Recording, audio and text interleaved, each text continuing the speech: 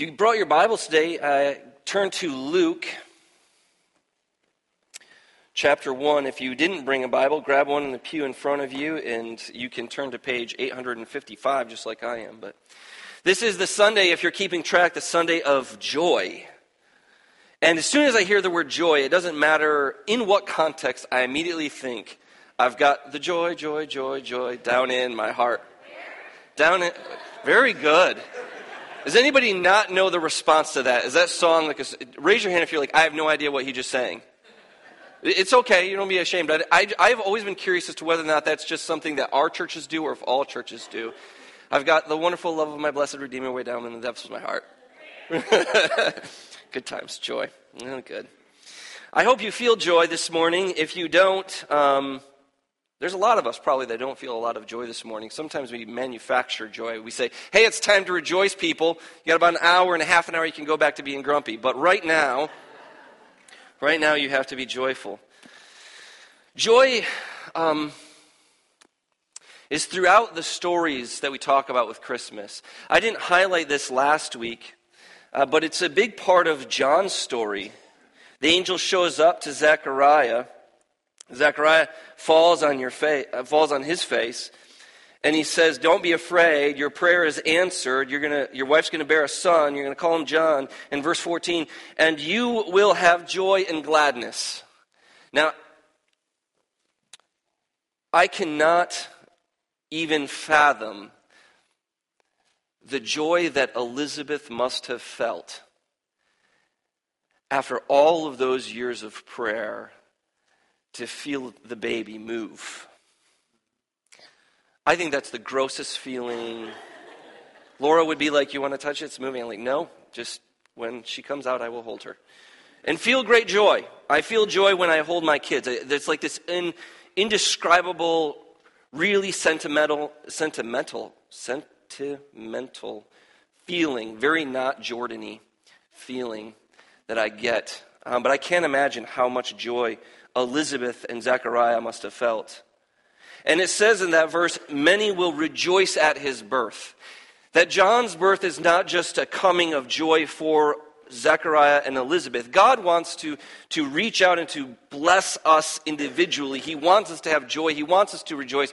But he wants that joy to expand out. And it suddenly hit me just as I was thinking about joy, just as kind of an aside. I thought to myself, what an immense difference it would make if all of the children that are a part or connected to this church, so whether or not maybe they aren't your children, maybe they're your grandchildren, or maybe they're your nieces and nephew and you're really involved in their lives, or maybe there's some neighborhood kids that you just love on and you give them Christmas gifts and they're kind of like part of your family. What would it look like if we told kids over and over and over again, God gave you to us so that other people would rejoice at your presence? Because we spend a lot of time filling kids up their own self-esteem. Like that's the thing, right? Like you belong, you're special, God loves you, and all of that is of course true. But isn't it interesting that immediately, as soon as joy is declared over Zechariah and Elizabeth and little John the Baptist, it turned immediately back out to the world? What if we told all of those little kids who are going to run around and face plant and we laugh at them and we pick them up, that happened earlier, and we say, you are meant for the rejoicing of the world. That's what you're destined for. I think we would have a different kind of kid. Nevertheless, we move into the story of Jesus.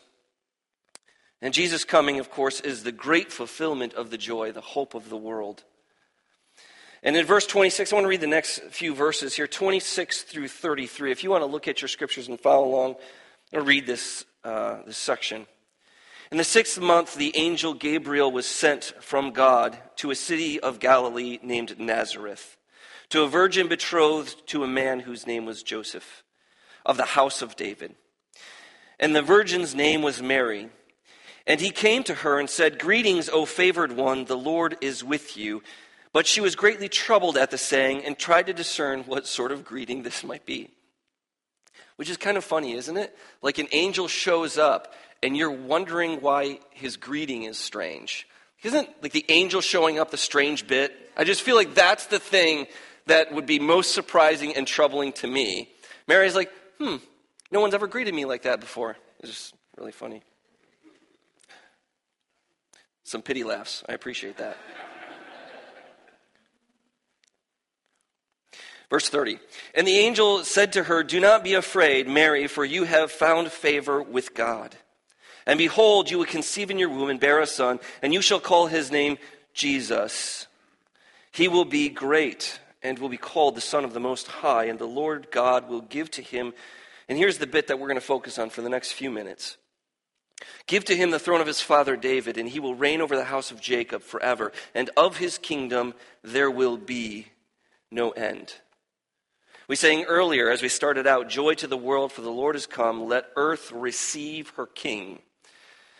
We frequently focus on Jesus and his power, ability, the completion on the cross and resurrection that saves us from our sin. But it saves us from our sin because he is king. Like, the king bit is the most important. Everything else flows out of that. The fact that he is the King of Kings and the Lord of Lords, the fact that he rules over heaven and earth, the fact that he is the judge, the jury, and the executioner, the fact that he is beginning and end, the fact that all things were made through him, by him, for him, that all things might go back to him, all of that kingliness that we see in that manger, all of that, we sometimes forget all of that. And we think about our own sin. But today I want to highlight this, that this one who is to come is going to be the king. And he is going to, through his kingship, redeem us from all our enemies, save us from all our enemies. Jesus literally means Yah saves, Yahweh saves, God saves. He is the one that has come, Emmanuel, God with us, that all of our enemies, our physical enemies, our spiritual enemies, Satan, death itself, our own sin, our own inabilities, all of that might be crushed under his boot, that he might be Lord of all. That's good news. That's good news. Joy to the world, the Lord has come. Let earth receive her King. The prophets talk about this in many places, but I want to give you one that is directly pulled here from Daniel chapter 7, verse 14. "And to him that is the one that's to come," so Daniel's speaking kind of toward the future, "the one that's to come was given dominion and glory and a kingdom that all peoples, nations, and languages should serve him. His dominion is an everlasting dominion which shall not pass away, and his kingdom one that shall not be destroyed." His kingdom is coming to supplant all other kingdoms. Paul talks about it this way, that every knee would bow and every tongue would confess in heaven, on earth, and under the earth, that Jesus Christ is Lord, that all of the powers of the world, and you can stick anything you want in. You can stick the bully at school.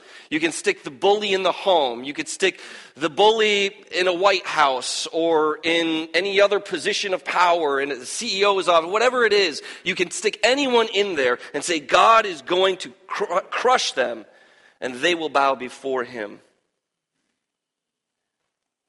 From the great to the small, all will bend their knee. We use this word Lord, and it is not arbitrary. It is not an honorific title. It is not platitudes. It is a statement of reality. God is coming, and with him comes judgment.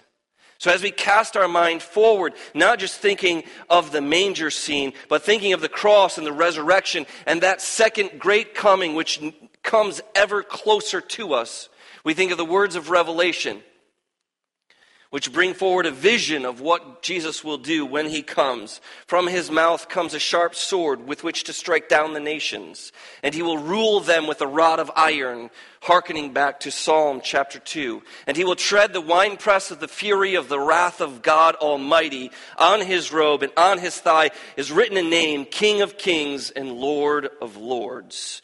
And this is the most Christmas passage I could think to share with you, which stands out maybe bizarrely to us. But if we forget that the King is coming again, we forget all of the meaning of Christmas. It isn't a time just to feel good about ourselves. It isn't just a time to hug our family. It isn't just a time to say, oh, well, isn't that nice? Sweet baby Jesus came to save him from our sins. Yes, all of those are good things. All of those are true. But if the King is not coming to reign, it is not good news. And the King is coming to reign. And so it is inherently both good news and really terrible news It is good news for those who have chosen to hear, those who have had the ear, who have fallen to their knees prior to his coming, who have said, yes, you are Lord. Yes, I will worship you. Yes, I will bow before you. Yes, I will walk in your ways. For them, the coming of Jesus is good news because it means all of the things that I've been imperfectly, how many of you have had an imperfect Christian week? Oh, thank goodness. I thought I was alone for a moment. I said it kind of weird, so you're like, I'm not sure. Wait, what? Like we want to walk in God's ways, but we fail really terribly at it. It's really hard to do. But when Jesus comes, everyone will live righteously. Imagine that. No longer will we have to have the same kind of struggles of what do I do and how do I deal with these problems, these sins, because before us will be the glory of the living God, his righteousness emanating out of him. And we'll experience it and see it and live it. That's beautiful, wonderful news. But for those people who look upon Jesus and his ways, who look upon the message of the cross and they say, that's foolishness.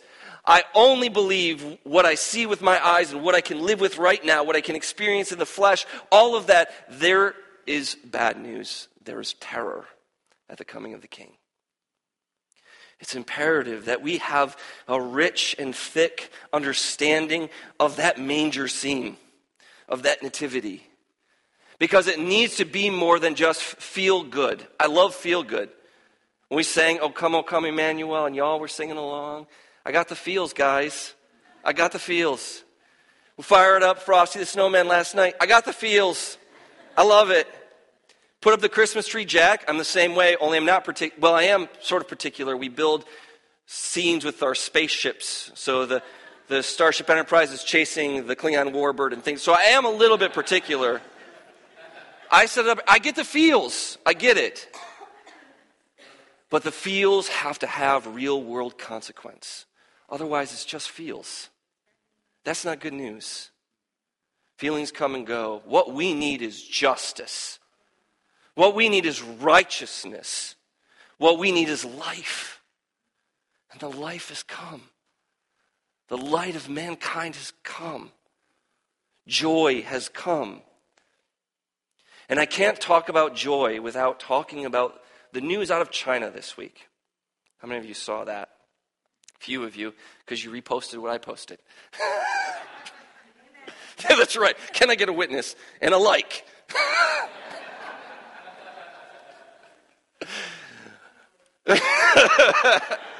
I'm really joking. This came out of, on a far more serious note, this came out of China. About 100 members of the Early Rain Covenant Church, I can't pronounce that word, in China, were arrested. And this man, Brother Yi, was the minister there. And we know some of them have been released and they experienced torture. And Brother Yi, as I will call him, I hope I'm pronouncing his name right, wrote a letter that was to be released 48 hours if he'd been detained for longer than 48 hours because he might not come out again. And I couldn't let this opportunity pass us by without reading his words. And I want you to look for the word joy. So here are some of them. I mean, it is a longer letter, so I just cut it down a little bit. I can give you the full thing if you want. But here he says, wicked rulers are the judgment of God on wicked people. The goal being to urge God's people to repent and to turn toward him. And for this reason, I am joyfully willing to submit myself to their enforcement of the law, as though submitting to the discipline and training of the Lord. My Savior, sorry, I'm getting the feels now. My Savior Christ also requires me to joyfully bear all costs for disobeying wicked laws. If I am in prison for a long or short period of time, if I can help reduce the authorities' fear of my faith and of my Savior, I am very joyfully willing to help them in this way. And now this next paragraph, which doesn't mention joy, but is maybe the most convicting thing I have ever read in my entire life. Those who lock me up will one day be locked up by angels. Those who interrogate me will finally be questioned and judged by Christ. And what should our attitude be, brothers and sisters, to those people? Should we hate them, revile them, He says, when I think of this, the Lord fills me with a natural compassion and grief toward those who are attempting to and actively imprisoning me. Pray that the Lord would use me, that he would grant me patience and wisdom, that I might take the gospel to them. Jesus is the Christ, Son of the eternal living God. He died for sinners and rose to life for us. He is my King, and the King of the whole earth, yesterday, today, and forever. I am his servant, and I am imprisoned because of this. I will resist in meekness those who resist God, and I will joyfully violate all laws that violate God's laws. That's his last paragraph. Signed, the Lord's servant, Wang Yi, I think is how I pronounce his name.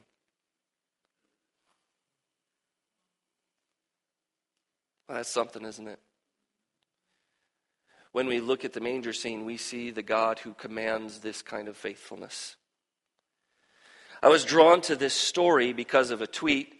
I'm going to give you that because it's funny and sad and funny sad.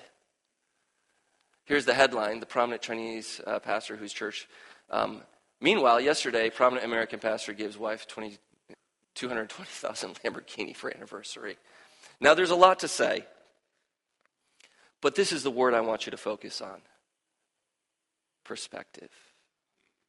Perspective. The holidays are difficult for some of us.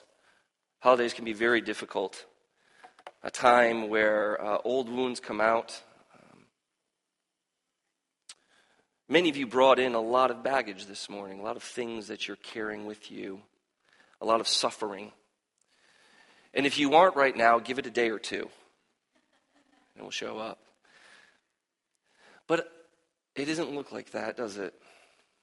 Our sufferings are light in comparison with this. And I don't know that that makes us feel better about them. But nevertheless, I see that faithfulness. And when we inhabit such stories, when we see such heroism, when somebody asks us, who is your hero? And you answer, Brother Li Yi out of China. And they say, who is that? And you say, that is a man who took his faith into imprisonment so that he could preach to his jailers the saving message that the king is come and coming again. That's a hero. And that's what we are to live up to in whatever small way we can. And that's what we see in the story of Mary, isn't it? I mean, the angel comes to her, not to sell her short, let her be overshadowed by Brother Yi. So the angel comes to her and says, you're going to be with child. And she says, how is that possible? I'm not married. And he says, with God, all things are possible. And she says what? In our text,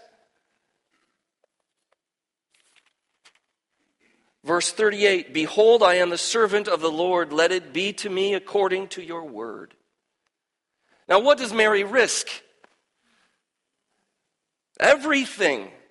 And what we can know about her is that while certainly she did not die and some of the more extreme consequences of the law were not brought against her, she certainly wore the red letter for a long time. And I think about her faith in this moment, and I think as I said it against Zechariah, remember Zechariah from last week? The priest serving in the temple of all people who are holy and righteous and good and get it all right. It should be the priest serving in the temple, right? And yet Zechariah has a hard time believing that he and his wife can come together and have a child. And Mary has no problem believing the Lord can spontaneously create a child in her. Now, I was struck by that for a moment. I was struck. How is it that Zechariah did not immediately respond in faith, especially seeing an angel, right? He's had how many more years of Christian development, of Bible studies, of prayer meetings, of conferences, of sermons, of songs? How many more years of faith-building events has he gone through, and yet the 16-year-old gets it right where he gets it wrong? What happened? Life happened, didn't it? Because I look at my own faith, and it pales in comparison to my daughter's. Because I know how the world works. And how does the world work? Well, it doesn't work like that, God. And so frequently, I think that life trains us out of faith through 1,000 tiny razor cuts of reality. The radicalness that we came to this faith with is bled out of us. And so let us look at Mary, Jesus, Brother Yi, and let us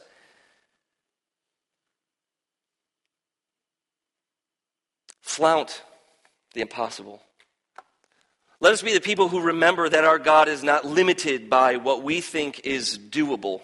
Let us remember that we live in a world made, sustained, and continually affected by the God of the universe, who is stretching out even now into our lives and working his hand, working wonders, working things all around us, and that God is not limited by how the world works. Rather, God is excited and waiting to do something unthinkable in your life. What I would love for us to do this week, what is it that you don't think God can do? What is it that you don't think? One of my favorite stories, and I think I'll hold on to this until I'm dead, but my favorite stories about raising children. I'm in Emery's room, or we're in Emery's room, I can't remember now how it all transpired, but it's late at night, Emery's feeling sick, and we do what good Christian parents do. What do good Christian parents do? Pray about it. And so Emery does. She prays the most naive prayer that I've ever heard in my life. God, make me feel better. Amen. And I'm filled with the feels. I feel it. I'm like, oh, that's so beautiful. That's so lovely. Get a bucket, Laura. Because I know how the world works. And you either got the stomach bug or you don't. And she lays down and goes to sleep. And she doesn't yak, just by the way, just so you know. And we are so trained because we are so used to how the world works. And I want to suggest to you that everything that we read in this Christmas story says to you that's not really how the world works. That there is a God who is seeking to invert the rebellion of the world, which we might say is how the world works. The world is in rebellion against the living God, and yet God has stepped in fundamentally in Jesus Christ, and then through his death and his resurrection and his ascension, passing on the Holy Spirit to us that we might be indwelled by the very power of God, so that when you pray, God hears. When you pray, God acts. And it is our lack of faith that limits God, not God's power. And so what do you believe God cannot do? God can't free me from this addiction. God can't bring this person to faith. God can't heal this sickness. God can't, I don't know, whatever it is for you. And I want you to step out in faith this week. And I want you to remember all of the stories that we have told today. And I want you to inhabit them. I want them to be real to you. And I want them to be in you something that bursts out in prayer that says, God, do the impossible. God, act. God, move. And recognize that the righteousness of our life impacts that. What does James say? The prayer of the righteous person availeth much, for your King James for the day. It does a lot. It's powerful. And so let these things bear fruit in us. Let these stories bear fruit in us. Let these things not be the feels, but let them be the feels that lead us to action. To doing, to praying, to moving. There's joy all over this. And it's joy because God is moving. And the more you see God moving in your life, the more joyful you will be. So pray that God moves. We see the inversion of how the world works in Mary's song. The story goes that she goes and visits Elizabeth. And as soon as Elizabeth hears her voice, John the Baptist in the womb gives her a good strong kick in the guts. Leaps for joy, the text says. And Elizabeth shouts out, blessed are you among women, and blessed is the fruit of your womb, which has to be the strangest greeting anybody's received, opening the door. She just yells in her face. And Mary's overcome with joy too, because she knows that God is moving. She knows there are real world consequences. She knows that suffering is on the way. She knows there's all kinds of things that are looming in the distance, but there is joy in the moment because God is moving. And she breaks forth, and I like to think that it is in a song, but maybe it's just a statement. But either way, she says, "My soul magnifies the Lord. My spirit rejoices in God my Savior, for he has looked on the humble estate of his servant. Behold, from now on all generations will call me blessed, for he who is mighty has done great things for me, and holy is his name.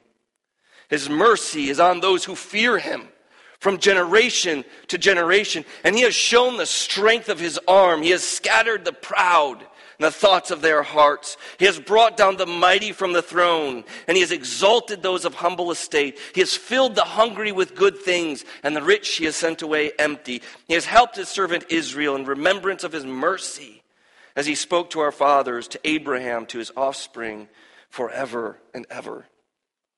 And what we see in this text, what we see in this naive little song, is that God does not care how the world works. He makes the world.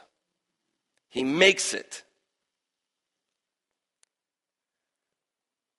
The inversion we see at work here, the throne, the mighty, the rich, the powerful, these are brought down, and those who are here, who are lowly and humble, he brings up so that before him might be one great people of faith. And so take hold of those stories. And here is my last bit of advice. Be a Mary in a Zechariah world. Be a Mary in a Zechariah world. See what God is up to and challenge that which is with that which should be. And be like Mary. And so that would be the application. That's my call to you. Pray with boldness. Let these stories make something in you. Let the faith that you see be the faith that you too grab and take with you into your homes and businesses and all the places you are to go this week. Be people of blessing. Be people of prayer. Be people for the world. Be people who bring peace. Be people who look like Jesus. As we come to a conclusion, we'll have our elders off to the side here, and if you have a bold prayer, you need someone to pray with you. They would love to be a part of that. They would love to pray with you. And so that's an opportunity that's there for you. If you need somebody to pray with you, let's now stand and sing.